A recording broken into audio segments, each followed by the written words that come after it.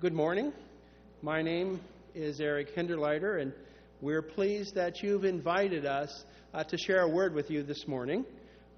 As you heard from Pastor Lynn, we serve as mission co-workers in Klaipėda, Lithuania, at an international college on the Baltic Sea. It's been our gift and our pleasure and our privilege to serve on your behalf as mission co-workers in this post-Soviet state. The college arose after the collapse of the Soviet Union with a mission to provide a transforming liberal arts education to a new generation of leaders. The goals of the college are to restore democratic thinking and to teach the students the value of the market economy and to rebuild civil society, all within the context of a Christian worldview. LCC is one of our mission partners. We've had a long-standing relationship with the church that transcends Becky and I. The Presbyterian Church has been instrumental in establishing this college, and it's doing okay these days. It's in business and educating students. The other partner we have is the Evangelical Reformed Church of Lithuania, the Presbyterians in Lithuania. Yes, they're Presbyterians there. They're Calvinists. In a few minutes, you'll be reading from the Heidelberg Catechism, which is the catechism we share with them. The verse of the year from this church is from Romans 15. Welcome one another, therefore, just as Christ has welcomed you for the glory of God. These many months, it's been our privilege to be welcomed by quite a number of Presbyterian churches, and we enjoy that. It's our privilege, all for the glory of God. What we're doing, Becky and I, these months that we're in the United States, is what's called Interpretation Assignment, IA. And it actually is very biblical. The Apostle Paul and Barnabas, at the end of their first missionary journey in modern-day Turkey, were taken down to the sea in Antalya, and they sailed back to the church that had sent them on this mission, the church at Antioch. And immediately upon return to Antioch, they called the church together and related all that God had done. Our report this morning, my message to you, is what God is doing in the world. Ephesians tells us that God has a plan, a grand design, and He's revealed that mystery to us. He's called us and blessed us on our way to do the work, building His kingdom, redeeming the world. As mission workers, we've learned to read the Bible with new eyes. So it's my privilege this morning to share a few thoughts with you about the passage from Ephesians and to give you some sense of what impact God's plan is having on students that we encounter. Will you pray with me? Let the words of my mouth and the meditation of my heart be acceptable to you, O Lord, my rock and my redeemer. The passage from Ephesians that I read talks about God's plan. God has a plan to redeem the world. First, it was a mystery. And then it became an open secret. It's been revealed to us that God's plan is to redeem the world, to gather all things, both in heaven and earth, in Christ. And I've been thinking about what it means to be in Christ. Our theology tells us that we're called by God. Individually, we're all called. The word here is chosen. We've been chosen before the foundation of the world. And that's a powerful message to those of us who believe. We've been destined for tasks in redeeming God's world. We're all in Christ. Our theology says that Becky and I are called by God, and we believe we are to do this work. It feels right. We hear this call from the voice of other people, from our students, and they say, we're glad you're here. You are needed, and we will support you. And that is our call, but our call goes beyond that. We're sent by these congregations in the Presbyterian Church. Our theology says we hear the call of God, but our call must be confirmed by the body of Christ, and you are the body of Christ. And so we're pleased and privileged and grateful that the Presbyterian Church, that would be you and I, have sent us to this place called Lithuania now these 15 years. So I want to spend just a few minutes now reporting on what God has done, and in the voice of students that we've encountered. It seems to me that that's really what you want to hear from, is not from me, but what do the students say? And I want to tell you about 4 students. Two students will tell you what the problems are in their society, this post-Soviet society. You remember that Lithuania, Ukraine, and others were physically incorporated into the Soviet Union, and that legacy casts a long shadow. And here are the problems that they see in this post-Soviet society. I asked one student who happened to be from Moldova, the poorest country in Europe, why she came to LCC. And she said it was really to be an agent of change in my society. Anna says, in order to understand why students from Eastern Europe chose LCC, they have to understand where these students are coming from. The educational system in the former USSR countries is rotten, and everybody knows it. In Moldova, corruption is so bad that even our new prime minister had 3 fake diplomas, including his high school diploma. Everyone knows it, and nobody does anything about it. There is no way one can get a good education here, speaking about Moldova. There's no such thing as genuine research. Therefore, LCC is one of the few opportunities for students from Eastern Europe to access high-quality education abroad. What she goes on to say is that countries from where the health, education, and justice system are rotten from inside, we get to see a different picture at LCC. We learn about the possibilities. We learn about the opportunities to become agents of change. And she says, I'm no longer willing to tolerate many things that are happening in my society. And I'm trying to advocate for change among my friends and family to start with. Anna has seen the possibilities of a more fair and just society, and she plans, now that she's back in Moldova, to be an agent of change in her society. Here's another student who happens to be from Ukraine that talks about the problems that are going on in Ukraine. You know, Ukraine is in conflict these days. The separatists in the east, there's fighting, and we have a number of Ukrainian students at our college. And here's what Vitaly says.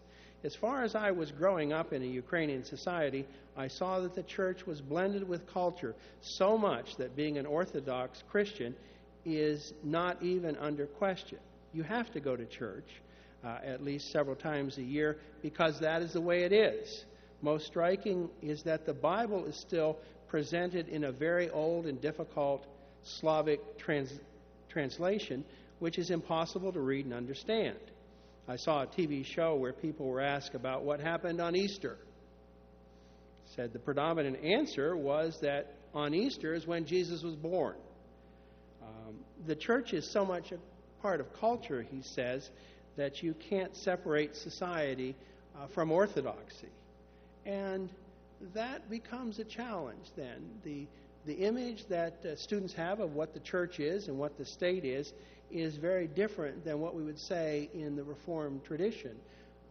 And Vitaly is learning that faith in God gives us a stance in the world. It's very much our Reformed tradition. We go into the world. We're not of the world, but we are in the world. And he sees the opportunity now to provide something different as a new generation of leader in his home country of Ukraine. Now, here's 2 stories that briefly talk about what students think they might do when they graduate. At LCC, you've got to do a senior project, a final thesis or business plan. And Alexei did a business plan on a Christian camp. He'd come to understand that Christian camping is a spiritual experience. Our book of prayer and study, the Mission Yearbook, says that something on the order of 40% of officers in the Presbyterian Church had a significant spiritual experience at camp. And he wants that for Ukraine. So his idea is that he's working on something greater than himself, he says. I'm confident that each one of us has some talents to offer. This project of designing a Christian camp was my opportunity to serve God with my brain for the first time. I was very excited about seeing lives being changed through Christian camping. In my opinion, whatever maximizes objective happiness in the world as defined in the Bible is what we should do. And he concludes by saying, children's smiles are definitely on God's list. That's what Alexei sees as the possibility. And the final student is another young lady from Ukraine talking about her hopes and dreams. Think back now to the passage from Ephesians. God's grand design, his plan to gather all things up in the fullness of time. And here's what Svetlana says about her dream for her country, Ukraine. It should sound to you very reformed. As a Christian, I do have hope, no matter what the circumstances will be. The belief in God's sovereignty and providence, that all the events in history shall ultimately promote the glory of God, is my hope and comfort in this difficult and uncertain time. As Ukraine is recovering from its Soviet past and moving towards European integration, it strives for what is possible only if, as a nation, we preserve and strengthen our Christian heritage. The idea of the sovereignty of God, that we may not understand everything clearly, but God has a plan, and history is moving in the direction that God intends to redeem the world. And that's also our comfort. In a minute, you'll be reading from the Heidelberg Catechism about our only comfort in life and in death. These are the stories that we would share with you from our experience in working in Lithuania. It's not our doing. Often we're surprised and puzzled by the response of students, but they're looking at us. They're watching us closely, and they want to know why we're hopeful. Why have you come? Why would you bother? Why would you think anything in our society could change? We don't think there is any possibility. In many cases, Becky and I feel like strangers. If you ask us who we are in Lithuania, we're strangers. We know we're never going to be mistaken for Lithuanians, no matter how good our language may become, no matter how long we're there. We're always going to be perceived as strangers. But the image now that we have is the possibility of strangers, like that stranger on the road to Emmaus. That was Jesus. And those two disciples were literally going the wrong way. They were fleeing Jerusalem. They'd given up.